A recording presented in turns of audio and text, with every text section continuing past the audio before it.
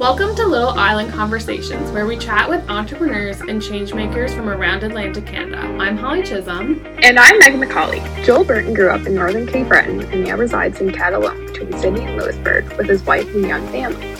After many years living in Ontario, Joel and his wife decided to move back to Nova Scotia for work and to buy a home and raise their children. Joel now works in sales and content marketing for Victoria Cooperative Fisheries Limited, a nearly 70-year-old seafood company located in Niels Harbour area, with a focus on harvesting and processing wild sustainable seafood from the cold, pristine waters of the North Atlantic for sales in North America and global markets. In his work, Joel uses empathetic storytelling and conversational interviewing to design online and offline content, drawing on his years of experience in sales and marketing, community engagement, and partnership development across broadcast media and higher education. Joel also holds leadership roles in building and promoting local arts initiatives with cultural and economic impact in the Atlantic Canada region. Welcome, Joel. Okay, welcome, Joel. Welcome to Little Island Conversations. Thanks for having me. Thanks for coming on. So can you tell us a little bit about what you do?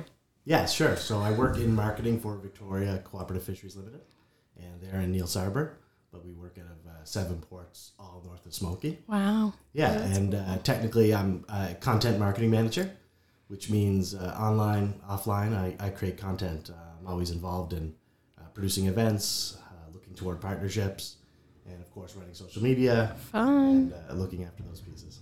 I like how you say technically. Yeah. Like there might be some other hats that come into play there. Yeah. My supervisor told me when I was coming on that we're a small team and one job's just not possible. Yeah. It's like when you sign your contract, it's like all other duties as required. It's like that little thing at the bottom. Yeah. And on that, I try to listen to the team that's been there a lot longer than me. Yeah. Spot opportunities. Yeah, exactly. And then try to find ways to integrate those pieces, move towards solutions, and yet satisfy that daily need for content. Yeah. I think with content creation too, you really have to be a part of the whole organization. It's sort of content creation as a role, I think, is change marketing. Because I think sometimes you could have been more off to the side, but content creation, you're like, okay, oh, are you going out on a boat today? I'm coming with you. Make sure there's room for me. It is like that because there's a lot of relationship building. Yeah. Mm-hmm. With those forces at play, and also there has to be an operational side because you need to insert yourself in certain situations. Yeah. And also in terms of, I've been in sales, marketing. I also think a lot of the work any marketer does is to, pitch internally to show that it's worth the effort. Exactly. And these are the results and the impacts that could come out of it. Yeah. So with being mindful of those impacts, you do get it embedded in the organization, I think, if you're doing it the right way. Yeah. Right. So why do you live in the region of Atlantic Canada you live in? For sure, yeah. So I'm from St. Margaret's Village, which is north of Smoky as well. So I grew up around the fisheries there, but had lots of adventures in between. So I came home to Cape Breton during COVID. We were in Ontario for a long time. Okay. And we were expecting a baby. He arrived, and when we could make the trip, we arrived on the shores here. Cool. Some trips back and forth, but ultimately, I think once we had the taste of living home, it was really on our minds to be here, which it was in the long sort of term plan anyway. Yeah. But that really sort of instigated that change. Yeah. So we bought a home recently, and I'm in the CBRM now. That's exciting. Yeah. Thank you. It's a first time homeowner, so. Now that it's spring, there's all kinds of chores to do, and I just have to figure out how to do them. Learning experience. I relate very strongly to that. We're coming up to 1 year on our home. We haven't actually lived there yet because we did a full renovation, but all kinds of fun things are popping out of the ground right Quite now. Literally. Yeah, I know. There was a deer in the yard last night. Nice. Yeah, and looked definitely friendly to the whole situation. Yeah. And I'm putting my son in the car seat today, and I literally turned around, and the deer is right beside me. Oh my God. So I'm getting used to the area, but we're on Manitou Road. Yeah, cool. So we're off to Louisbourg. That's exciting. In That's a nice area too. Yeah. Yeah, it is a nice area. Yeah. So there's lots to get familiar with, and but it hasn't been a long time, so I think patience is required to get used to this new dynamic, and even being home in Cape Breton more generally. Yeah. That's exciting. Is your partner from Cape Breton? She's from Antigonish. Okay. Yeah, and close enough. Yeah, and she spent lots and lots of Antigonish and Cape Breton have so many connections. Yeah. Oh yeah. From the music, the culture. Yeah. St. FX, the University, which obviously has a history there. Yeah. But she spent. It's actually in 2020, the summer of 2020 into 2021, we were mostly situated in St. Margaret Village, where I'm from. Yeah. And to come home at this age, and to sort of, meet old friends, to be involved in the community in a way that it has happened, but in terms of like on vacation, those beautiful summer beach days. But I saw all the seasons for the first time in a long time, which was really special. Yeah. And my partner, my wife Michelle, she actually spent a lot of time in New Waterford, almost all her summers growing up. So, cool. Interesting. Yeah, so it's really fun to see her sort of, like I did in 2020. Yeah. She's sort of reconnecting to parts of her past, and, Cool. and I can really see her heart warmed by that. Oh, that's awesome. That's really good to see, because I think a lot of people moved home or just moved here through the pandemic. Yeah. And not everyone, I think, found the connection they were hoping to. So I'm glad to hear that you guys. Yeah, that's so awesome. Yeah, it's ongoing. Yeah. So what's your favorite thing to do here? That's a question. It's a hard one. Yeah. Everything is so new. Definitely, like the connection to nature here for me is quite profound. Yeah. Yeah. And I think I've lived in cities for a long time, lived in Ontario for a long time. And while I always would seek out nature to some degree, there's something about here that I find it on your doorstep in a different way. Right. And maybe I know, literally with the deer trying to get in your car. And I know that, Ontario will be sought after worldwide of the nature that is there. Yeah. But I think in maybe not having the connections, being from a rural place, always seeking culture, seeking city life, seeking urban experience. Yeah. I don't feel I fully was involved in nature in the same way that I am here. Yeah. So that's really a special thing to me, and I can see that becoming increasingly important. Yeah. Our little guy's still young, but so it's hard to keep him on the trail. True enough. Literally and figuratively. Yeah. But we did order hiking boots for both of them for Cute. the season, and with children generally, you sometimes can revisit some interests that you may have had to let rest for a minute, and grabbing a coffee, reading a newspaper. Sometimes now my daughter is 5 at this point, 6 in the summer.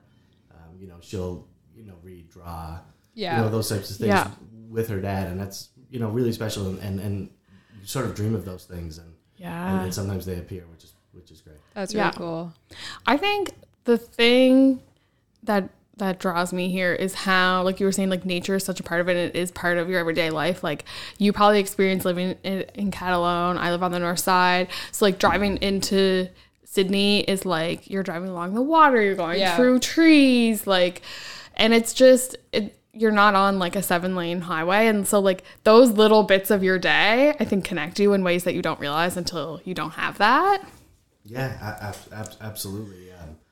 On the drive into Sydney, when Albert Bridge breaks, the Myra's on both sides of the bridge. It's really special, and it's such a storied part of Cape Breton that I didn't experience. Yeah. Sydney, the CBRM, obviously where I grew up, 2.5-3 hours away, depending on the season. Yeah. It was a service center, and I think Sydney, as it moves forward, will still play a very important role for other parts of the island. Yeah. And elsewhere for Nova Scotia more generally, be it medical care, business. Yeah.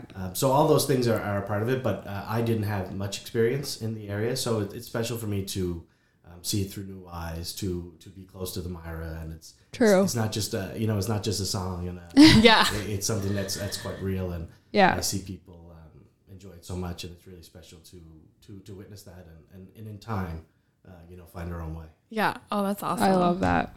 So that's a perfect segue into what makes your community awesome. Yeah, for sure. So we're fairly new to the area. Yeah. The thing I like probably most about where I grew up the thing I long for wherever I go, and in some ways how I see the world is that local people, starting things up, working diligently to care for their community, and I see that where I am now. So where I am now is obviously so close to the city, right? And I think maybe I had a misunderstanding that although it's close to the city, it has so much of its own identity, right? Particularly in the infrastructure that's in place there, right? Small businesses that are so important to the community, and particularly the halls. I was saying the thing that I love most about where I grew up is I love a good pancake breakfast. You know what I mean? A strawberry social. That is everything. And it really is because it's multi-generational. It's it usually happens in downtime. So I find them very important. So my heart is warmed to see things like the Catalone Recreation Center, the Bateson Athletic Club, the Coastal Discovery Center in Manitou. Lewisburg has so much happening that it's such a rich community, and I'm happy that we're going to be a part of it. And I think at this stage in my life, what we'll lean into is obviously being with our children. So the school is wonderful out there, Riverside. Yes. It has the knowledge path behind the school, which is just spectacular. So I think that's where we're starting already in terms of some sports for our little one. And so I think the community is awesome. You perfectly summed up why I live on the north side. And I grew up in Sydney, so I didn't move far. But there's something special about sort of the outlying communities of the CBRM where you just have that connection to places like halls, and the community eats you up in a way that I think doesn't happen in Sydney as much anymore. And it's really special, and I think it makes it a cool place to be a part and to kind of show up to. It is, and I think the future's bright, and just seeing the growth happening in Sydney. And I know we'll discuss this as we proceed. I spent a lot of time in the city as well, and to have both sides of that is special. And I can see it being a beacon for people who might want to be here. Exactly. Love that. So we know what you do for a living, but how would your friends and family describe what you do for a living? They get a sense of it. They get a sense of it because the social media presence, for instance, for the fisheries wasn't as established. Right. So they can spot my words and the photographers I hired and those pieces. So they know I do that on the daily. I definitely report back, some wins. Be it, spotting funding resources, starting programs. So I think they have a sense. I spent a long trip recently with my mom when we had to travel, and the amount of phone calls, the amount of meetings I had to take just on a weekday trip. I think she was I don't know if amazed or confused by it. But like you said, good marketing is about. For me, if it was just technical, it wouldn't be of interest to me. I need relationships. And not superficially, not a network per se. Something deeper than that. So I think they have a sense of what I do. An anecdote was my daughter the other day. We were reading a book, and she was intrigued by the idea that there's so many twos, T-O, T-W-O, T-O-O. So I said to her, two is also T-O-O. And she thought about that, and I was like, is Daddy always teaching you? And she has some sense, because when I was back in Ontario, I worked at Western University to a great degree. So she says things like, well, you used to be a teacher. And I said, what do I do now? And she said, well, you're still a teacher, but you teach your family. Aww, right? That's so my God. Rip your heart out. Yeah. And she, my voice is cracking, but she understands that, I do work on my phone. I do work on my computer, but she understands it that, my priority is them and trying to find a balance in the way we tend to live now. Right. Yeah, exactly. Yeah, it's funny. It's something I always talk about because my dad works at a power plant. So he works in industry. So he can leave his job at the door, but then him and I'll be having dinner or talking. I'm hold on, I just have to answer this work email. He was you can never leave your job. He was you're always connected to your job. So it's just funny how like your daughter like picks up on that, and she's like, you know what I mean? She's like, you're working, but like you're also here, and like you're trying to find that balance. Yeah, and she I think she finds it intriguing. Because she does understand other people to work at schools or hospitals. And they learn those lessons through their own books. Exactly. She knows that her teacher is at work. And so she does get some sense of what I do, and she seems intrigued by this idea that the teaching aspect and how it can be translated into like family situations. So it's kind of it's more than a nice moment. It's really, what we've been trying to do with her, right? Yeah. Oh, that and is she's awesome. only 5. Like, I know. That's what I'm mind blown over too. Is she's just like gets it at the age of 5. Yeah. Like this made me stop it. You're like, oh, I am doing this right. or like, oh, I need to do this more. Because it's so special. Like, exactly. She just wants to learn. Yeah. That's incredible. Yeah. Oh, I love that. So, Joel, how long have you been doing what you do? It's been 2+ years. Yeah. Because it did emerge out of thinking about when trade shows were down, what could happen in more traditional industries, right? Yeah. That's what I was thinking through. That's what I had on offer, and that's the what I still try to bring to the table. Yeah. Especially now, I think emerging on the other side of things, if we could say that. Yeah. That we're more on the channel, we're more on all the time. It's a more blended. Yeah. A trade show is going to maybe show a video now and be more digital, and the digital space is going to be trying to foster things in real life, right? So that's that's what's been happening for the last 2+ years. But I think the softer skills have been on the go for a long time.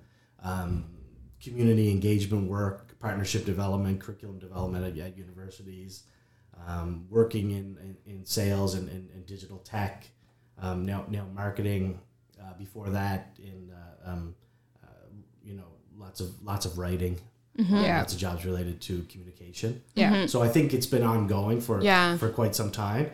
But in this particular role, in this particular company, Victoria Cooperative Fisheries, it's been 2+ years.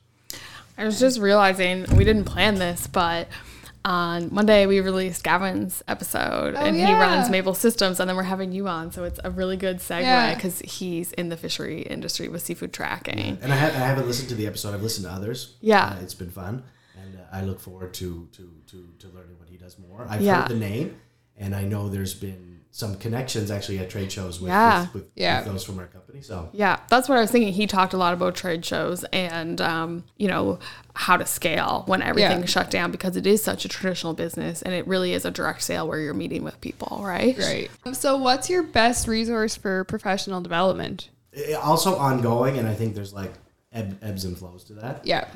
When I started to think about this role and coming back home or finding a pathway, I was interacting quite a bit with Digital Nova Scotia. And it was part to spot the players. Part for some skills in and around webinars, because it was at that moment things were popping up, and it was important to take advantage of it. Absolutely. So now I think as projects are ongoing, I think my professional development is emerging with our vendors or who we've hired to accomplish bigger things. So working with other tech companies, and of course I'm going to show up often at meetings to both to run them at times or to collaborate in terms of pulling them off, but also to learn and to absorb skills that might need to be refined. So that's important. In terms of online, LinkedIn's important for me to keep on trend, to see what's happening across industries. I'm not hugely active, but I am in terms of like the knowledge, like the passive reading, like a lurker. I'm a LinkedIn lurker. And you can learn a ton, right? Like, I give lots of thumbs up for sure. I don't publish on LinkedIn myself, but I've learned a lot there. And things like Instagram or websites. I love looking at what restaurants are doing. What foodie types are doing. The types of projects they're moving through and picking up trends that way. So I think those. But most definitely now it's like learning from those I'm involved with. And my own team as well, learning about the accounting departments and the processing and how all that works and how it interacts as a whole. There's lots of learning to do on the ground. Yeah. Joel, is this your first role that's kind of in the like fisheries industry? Like, I know you had a communications background, but like as communicators, we can end up in all kinds of industries. So like, is this kind of your first role with fisheries being the focus of your content? Or? Yeah, absolutely it is. I grew up in and around this fisheries. Yeah, but so you know it. There was a large gap of time. I also think our particular fisheries has a wide reach. Yeah. We're the largest employer in Victoria County. Yeah. Wow. So it's an economic development. True enough. As much as it is anything else, its reach is so far that I'm interested, I think, in a lot of elements of it. Yeah. Right. I'm interested in how, as a cooperative, the members are also owners. Right. Right. I've been to St. X. I've studied at Cody. Those connections are so deep in us, be it the credit unions, the cooperatives, all that. So I'm interested in that actually fundamentally because in some ways being involved in the university space before, all that is a knowledge movement, an economic movement.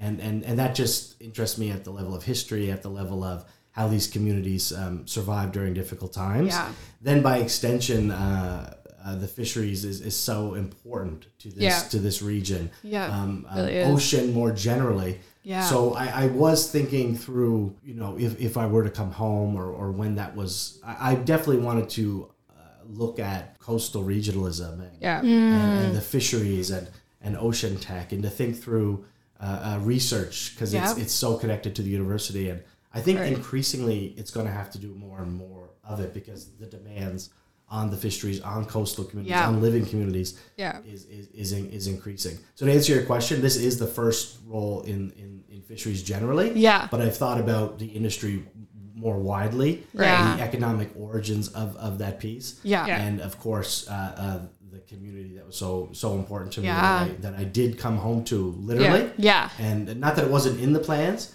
but they were maybe accelerated as they were for others. Yeah, exactly. Yeah, fishery, and I think like that cooperative mindset is such a part of our history, especially in Cape Breton. Yeah. It's a really important part of like how we are as a people. Yeah, and the question is, and how does it evolve now? Yeah, exactly. Right. What would you be doing if you didn't have the job you have now? It's really tough to know for a couple of reasons. In some ways, I feel like I'm in the place where I should be. Right. Yeah. And it's hard earned in a lot of ways. It's the world has other plans for you at times. Mm-hmm. Yeah. But in terms of some work I do in the region generally, I do some work in Newfoundland at a literary and music festival. Mm-hmm. Also here, being connected to community, being connected to economic development. Yeah. So important to me that I think I feel, I'm in a good place and I feel grateful. Mm-hmm. Yeah. For sure. Not to mention a personal life that we work hard on every day. Yeah. But in terms of like, if I were to imagine, like I'd like to know more about food and cooking. Yeah. For sure. Yeah. There was a moment I think where I was like, I think I could go to chef school. Yeah.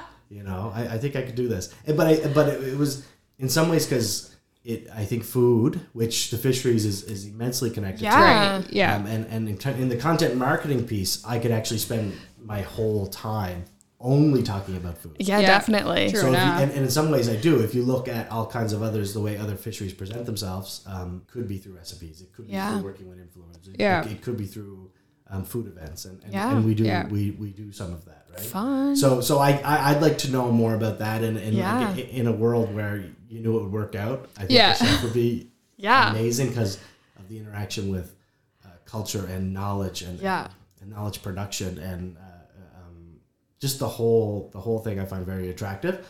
But I know it's also extremely difficult work. Yeah. I also think there could be maybe. Although I don't know in what regard, but maybe journalism, maybe in that piece where you're. That's what I thought you were going to say. Yeah. And I think I could definitely see a version of that. Yeah, right. I tend to lead with curiosity and be it investigative, be it local reporting. Yeah. It's really about that story piece that I'm finding maybe in other ways. Yeah. Exactly. And I think there's a journalistic approach to what I'm trying to do in terms of like asking questions and then present. Yeah. And I think in the food world, food and wine world, the fisheries, there's so many stories to tell that content marketing might be a way of, seeing through some of those interests. Yeah, it's kind of in the same thread, I think, because you're gathering knowledge and sharing it and stuff like that. So what's a common myth about the industry you're currently working in? I think a common myth in the fisheries, and I think the team discusses this, I think it's that there's no opportunity. Okay. In some ways, because I think as we grow up in communities and there's difficult times, there's the ups and downs. Yeah. I think folks can be encouraged to move in all kinds of directions, right? Yeah. And I think we're in a different time. Yeah. We totally are. I think we're in a different time. I'm extremely grateful that this cooperative was in place since 1955. Yeah. Wow. Right, nearing 70 years. Wow. And through it all, these 7 ports supports, anywhere, to 125, 150 fish harvesters. Wow. That's incredible. During these seasons that they go to the water, they bring in this product. Yeah. Right? And the cooperative fisheries is there, which they own to get it to market. Yeah. Right. It's an incredible organization in that sense, that supply is obviously a natural resource. And there's constraints in that regard. Yeah. But we understand the supply, we understand the processing, we have distribution by way of our own trucking company, and then we actually bring it to market. So when we say like ocean to plate, or it's not a tagline, it's like we can literally I literally dropped off seafood with a chef in Halifax recently, or and I know we can trace by way of the systems in place now, technological or otherwise. We could probably trace it without technology because we just know. Yeah, true enough. You know whose boat it's coming off. But the market demands traceability for all kinds of other reasons of where it's coming from, and that's a great thing for the fisheries, I think, moving forward. Yeah. So it's special in that regard. Have you found anything has changed in the industry since you started working in it? Like, we've had a lot of technological changes in the last 2 years, and I would say that. Yeah. I'd say the market has been in flux in ways that are difficult to manage. Yeah. So it creates anxiety in the fish harvesters and in the buyers and in the processors and in the distributors. And we, in some ways, occupy a lot of those roles. Yeah. We're not just a buyer. Right. We have, there's an interest there that's deep. But everyone also understands that I think these were unprecedented times. Yeah. And it would take a very, detailed thinking to understand pressures on markets at this moment. Right. It's very complex. So I think those ups and downs have been maybe difficult to manage on a lot of fronts. Yeah. And there's always been ups and downs in the fisheries. Definitely.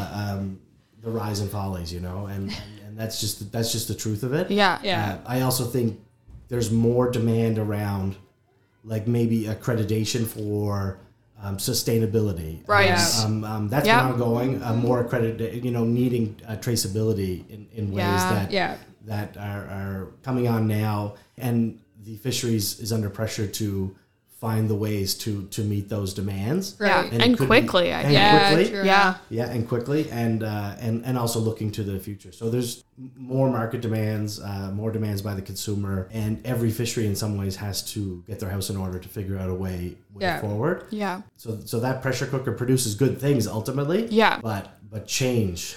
That's it. Just in the couple of years, I think I maybe was coming into it understanding some of that, right? By way of, because I was thinking about it actively. Yeah. Right. So I don't know if there's been tremendous those 2 years. I think it's the same vein, right? Yeah. But in that sort of demands for digital, demands for tech, but to ends that are market driven, consumer driven. I think it's an exciting time for the industry. Yeah. And what's happening. And there are so many changes for a variety of reasons, and there always has been. But I think technology is really taking it to like another level right now. Yeah. Yes. Totally is. Yeah, for sure. What's a challenge your industry's facing? too numerous to name. Challenges. There's a lot, and I think I was starting to speak to them. I think just the two that is across many industries, but are very apparent in ours is environmental concerns. Yeah. Right? Yeah, absolutely. So meeting the challenge of climate change. Yes. Yeah. Right? Yeah. We're just recovering from Hurricane Fiona. Yeah. We were the only business hit in that regard, and it was devastating. Yeah. But we are back up and running, and it's from the hard, diligent work and the attitude of like, we're not going to let this go. Yeah. Yeah. Supply chain, post-COVID was already in such a way that it created difficulties. Yeah.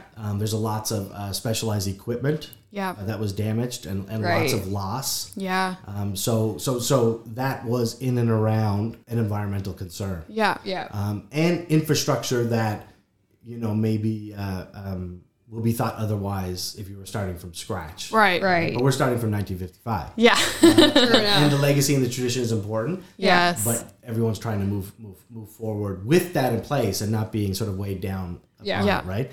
Environmental. I think what industry doesn't have to face those questions for any number of reasons. But it was very apparent for us. Yeah. This last year, Yeah. Right. in September 2022. So that, and also I think workforce, labor, Yes. which is obviously the question for Cape Breton right now. Yeah. An aging workforce. Yep. With technology comes specialized skill sets. Yes. So retraining, attraction, retention. Our season is, we're looking for ways to like extend the season. Yeah. But some of our harbors, our harbors are going to be shut down in the winters where we are. So you're looking at so how is it an attractive position? Yeah. So I'd say environment, climate change in all number of ways, and I think Nova Scotia is helping lead the way. Yes, definitely. In all kinds of waste product and what that might mean, and how could lobster shells become something else? And there are companies that are looking toward those solutions, and in terms of labor force with automation. But we want to you have to retrain workers. The workers have to be excited for those new solutions. And those are the two challenges that I would identify right off the hop. Those are two big ones. So. Huge. No big deal. Minor, really. What is one thing you would like to see happen in your region? This is a tough question because I do believe strongly in like focusing on our assets. Yeah. It's in part my personality. It's in part what I'm choosing to do. Yeah. Because I think like focusing on your assets, you can overcome.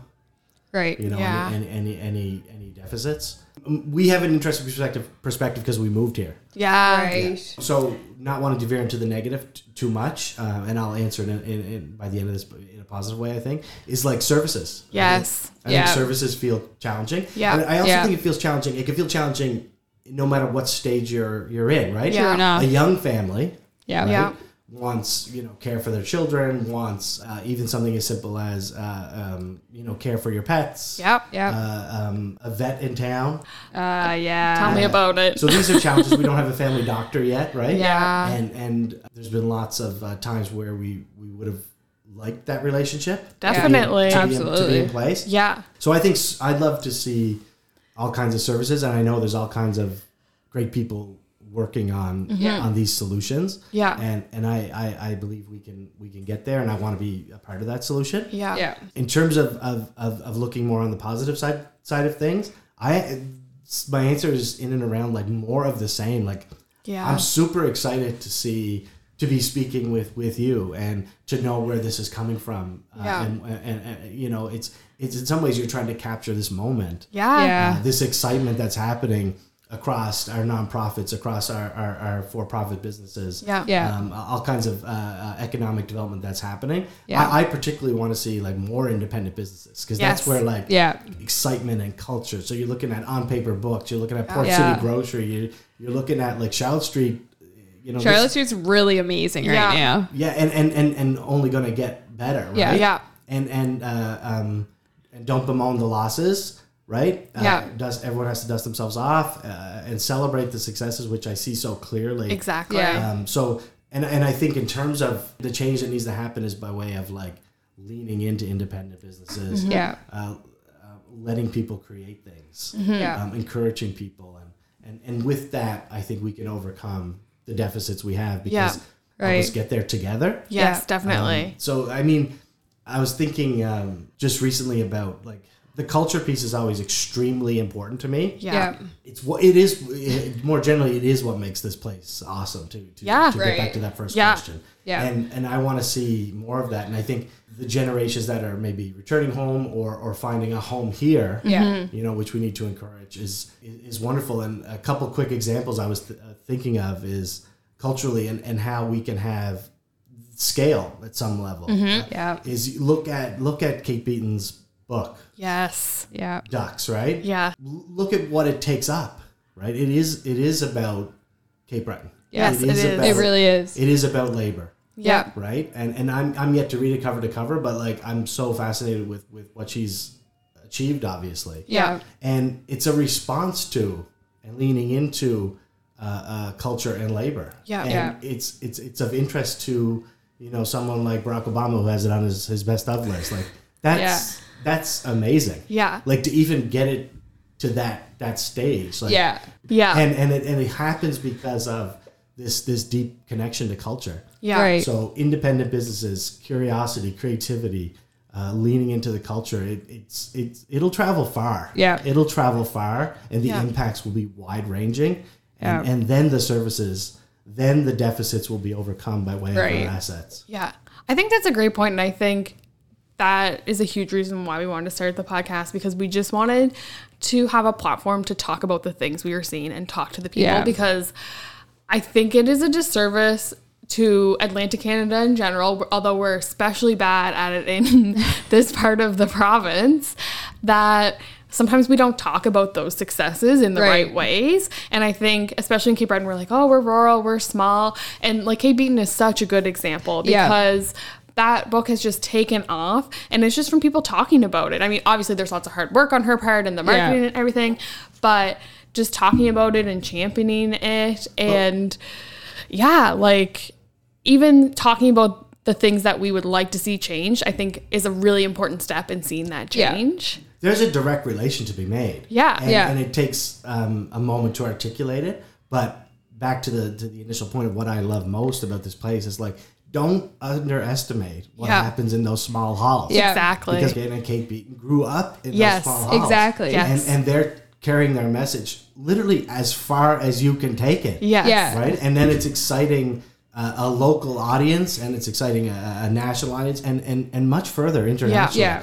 And then that's an example. And I think those of us who have connections to small halls can also create businesses, can be educators, can lead institutions, can collaborate widely. And those are very immediate examples that are obviously in a popular culture format. Exactly. But it's really exciting to see, and I see those successes in all kinds of ways since I moved home. And this podcast is part of the solution, and we have to lean in and support initiatives like this. So thanks, Joel. Wow, thank you. No, it's an exciting time to be home, and it's generational. There was a moment of change. It wasn't easy to get here. No, exactly. And a lot of people were doing a lot of hard work. And I really, really am grateful to to be here and to help and contribute where I can. Exactly. Where do you see the entrepreneurship ecosystem in Atlantic Canada in, say, the next 5 years? I think related to what we were saying, I want to see it I think it will be in a number of fronts and across a number of industries. What I'm excited about is leaning into the culture, something that's organic here. I find that exciting. Thinking through the space of post-secondary education and how it can have influence in these these ecosystems, these entrepreneurial ecosystems. NSCC downtown in Sydney, Cape Breton University. I think a lot of what will come out of that, it's going to be support, it's going to be resources, it's going to be rooms and equipment that can get people there, and I think that's partly what will occur. But what really excites me is like, you know, a collision moment, a collaboration. Yeah. It's like the best stuff I've ever been involved in is like some like-minded people being open to wanting to find a solution or to produce something that they see might be missing or was lost. Yeah. And you tend to, it can be difficult. Yeah. You can tend to, you find the resources or you're leveraging when these institutions are in place. Yeah. But it's really the relationships and this sort of like place-based solution thinking that is where I think the Cape Breton entrepreneurial ecosystem will be. It's what's emerging out of these, not just the institutions themselves, although they play an important role. Yeah. It's the relationships and the collaboration and the spark of partnership that has solved our problems and will solve our problems. And that's where I think it's going to go. That's dead on. Yeah, that is. Like those collaborative collision moments are, I think that's what's got us to where we are now in our growth, and we just need to keep that moving. What is the best advice you received in either your personal life or your career? You get advice over the years for sure. I think a lot of mine was modeled. I don't have a lot of. There's definitely a couple that come to mind. You know, my father-in-law told me at one point, which was important. You know, sometimes you have to turn the page. Yeah. My uncle often says, you know, don't worry about the little things and don't worry about the small stuff. He says, and it's all small stuff. So there's definitely you know, things that sort of like help you find your North Star. Yeah. There's one for me that I actually found recently by listening to a podcast. It was out of Newfoundland, and it just sort of like resonated with me. So it wasn't necessarily advice, but it was presented as a piece of advice. Interesting. But not to me in particular. Yeah. So it was from a musician. He's a jazz and classical guitarist. His name is Dwayne Andrews. Okay. And he actually played with Dwayne Cote here, which is cool. One of our fiddlers. Fiddlers. At a time when they've released some music together. He was referring to a percussionist that was in St. John's at the time and worked actually with the Toronto Symphony Orchestra. Wow. And his name was John Wire. Okay. And he said, in relation to, you know, how he chose his career path. This is Dwayne Andrews, who I have met, but I don't know well. And he said, you just have to follow the music. Oh, I love that. And it was given to him by a more senior musician, John Wire. And I was like, I think that's what I've been doing. You know what I mean? It's how does community engagement relate to content marketing? Relate to, you know, more writing roles that I've taken up. How is it related to storytelling? How is it related to culture and economics, which I'm generally interested in, and that storytelling piece.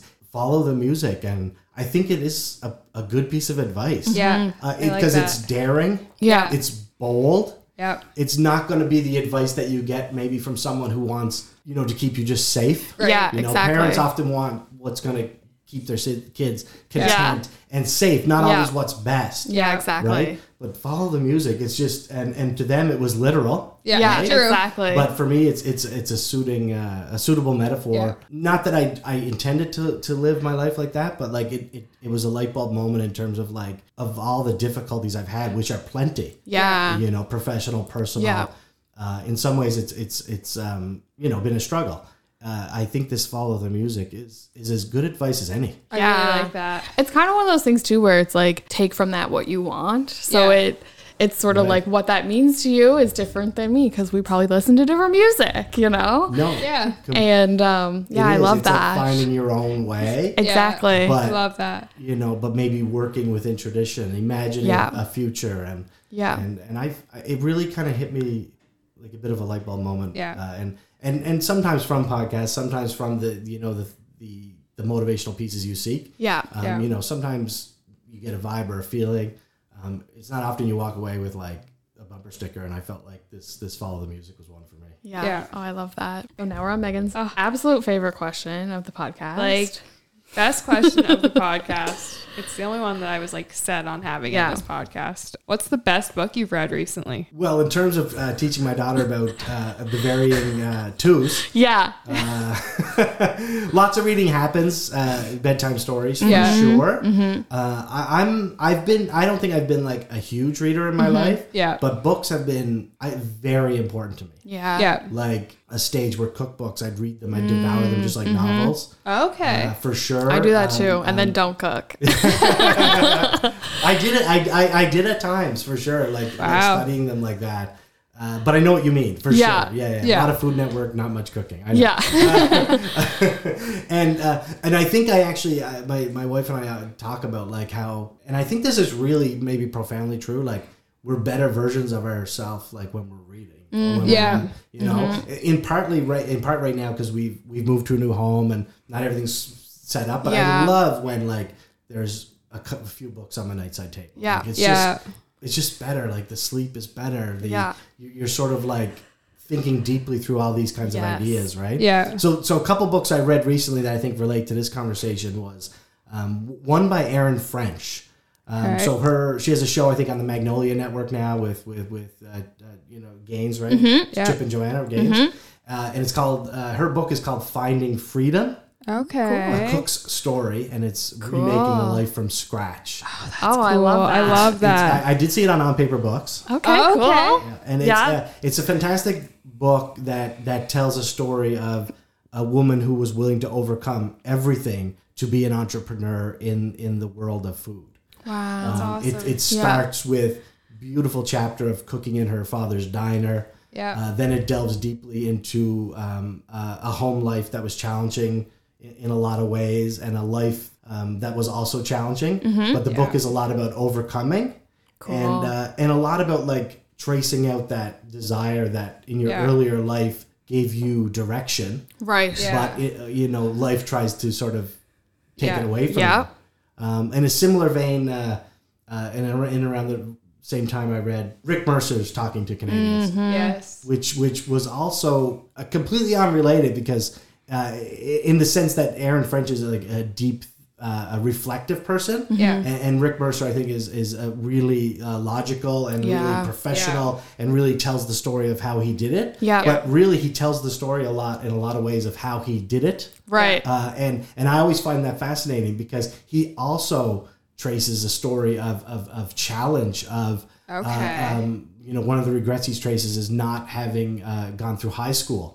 And really was attracted to the theater and drama at any cost. And he traces that to an incident in elementary school where there was drama on display and how that really brought him to the forefront of Canadian comedy. That's so interesting. So these two books for me are about people in some ways, right, creative, curious, leading, following their own music in a lot of ways, and trying to always return to what's important to them and find the way forward in that regard. So those two books really stood out for me, and I guess it's no surprise because I'm looking for examples, for models of those who are willing to think about what's important to them, what's important to their community, be it serving food, be it serving comedy in a lot of ways, and those are two books I'd recommend, and they still gather meaning in my life day to day now. Like those are two good recs. I love that. So where can listeners find you online? Fisheries. VictoriaFish.com, which is an older site that we're going to be redeveloping. Exciting. That's exciting. Yeah, it is, and it was on pause in terms of its development in response to Fiona, and just sort of prioritizing. Yeah, but that's important. Daily on Facebook, Victoria Cooperative Fisheries Limited, at VCFL Seafood, on Instagram as well. Probably to find me, LinkedIn is probably a good place to start. And it's where you started, Holly, as well, right? Exactly, yeah. I think we met at an event and then we connected on there. And so Joel R. Burton on LinkedIn. Pester you all the time. And I think you said before this, you saw me in Sydney right before this recording. So, in part, I think that's an important thing to me.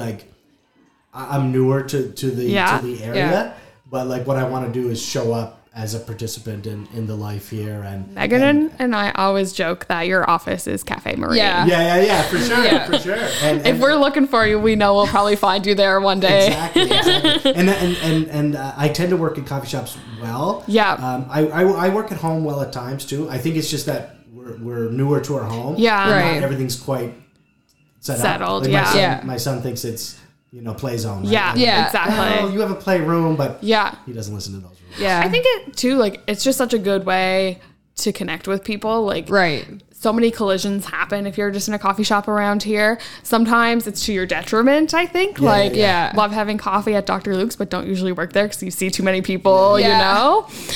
But yeah, it's just a great way to kind of casually bump into someone and maybe something cool comes out of it. Yeah. And I mean, the whole center, the Eldwig Center. Yeah.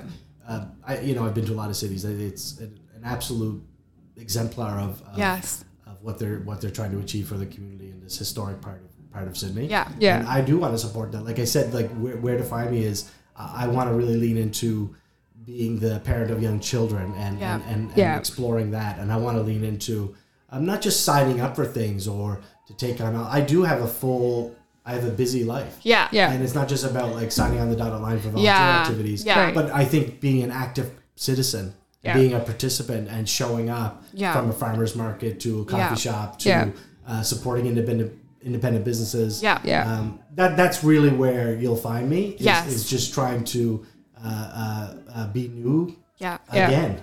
And really explore that. Yeah. That's incredible. That's awesome. One final question, Joel. Sure. If you were a potato, what kind of potato would you be? The big question. This is a good question. Yeah. We talked about cooking, about food a lot. Yep. Here, potatoes are amazing. Yeah. Best food. Yeah. Right? Incredible. It's so versatile. I think a huge part of our culture in Atlantic Canada too, like less so in Nova Scotia probably than other parts of Atlantic Canada, but it's up there with seafood in terms of export. So when I was reading cookbooks like novels, there's an amazing chef. His name is Dennis Cotter. Okay. And he's in Cork, and he runs a vegetable-based, plant-based restaurant there. Cool. Potatoes are extremely important to him. Yeah. And there's a book that I just adore. It's called Wild Garlic Gooseberries. That sounds incredible. Right? Yeah. And it's a little bit there's lots of wonderful recipes in it. One that actually served at our wedding. But he talks sort of at length about potatoes. We need this book. Yeah, I think we do. An Irish chef would at length talk about potatoes, right? Yeah. And this is actually maybe more profound than I'm leading it to be, but he says, I'm going mashed potatoes. Okay. All And right. in part it's because like it seems old school. Yeah. Right? It seems kind of like you expect it. Yeah. But what he tries to do is elevate something that feels a side dish, but make it an entree. Okay. I can get behind that. Yeah. So his example is in Italian cooking is risotto. Right. Which is a rice dish, simmered in broth and wine, garlic and onion. Yeah. And it's a very basic dish, but it's what you do with it. Yeah. And I don't think anyone this day and age hears of risotto and thinks of it as plain or simple. No. They think of it true. It's like bougie rice. Yeah. Right? But its origins wouldn't be that. No. It's about a staple. Yeah. And about, in some ways, like things you can throw into it, like a little piece of cheese that you might have left over to a little, little slab of butter to kind of elevate the taste. Exactly. And he says that we have to start thinking about mashed potatoes as the Italians do about risotto. Oh, I can get behind that. 100%. I love that. Right? What we include on it, maybe braised vegetables or something served to top it or a sauce. And let's move it from like the side dish to like the entree, right? Yeah. So I don't know what I can bring to the table, but I think in some ways, like over the years, Cape Breton, we're in a place that you see growth occurring. Yeah. You see a lot of attention happening. You see a lot of visitors, a lot of people wanting to come here. Yeah. And I think like it's nice to know that we can be sort of a main attraction. Yeah. Right? Yeah. And side dish no longer, I think. Yeah. I love that. Thank you for doing this, and thank you for inviting me to be a part of it. Thanks for making time and coming so to chat with much. us. This has been so much fun. Yeah. No, it has been. And since the moment, we've met, I thought you were onto something. And I'm glad, like, something like this that, other participants, other citizens, other community members can to listen to some of what we're trying to accomplish together. Thanks, Thank you. Thanks. So that is all for Little Island Conversations. We'll chat with all you listeners next week. And don't forget to follow us on socials at Little Island Conversations. And let us know who you would like to hear us chat with next. Where conversations are casual, but the ideas are big.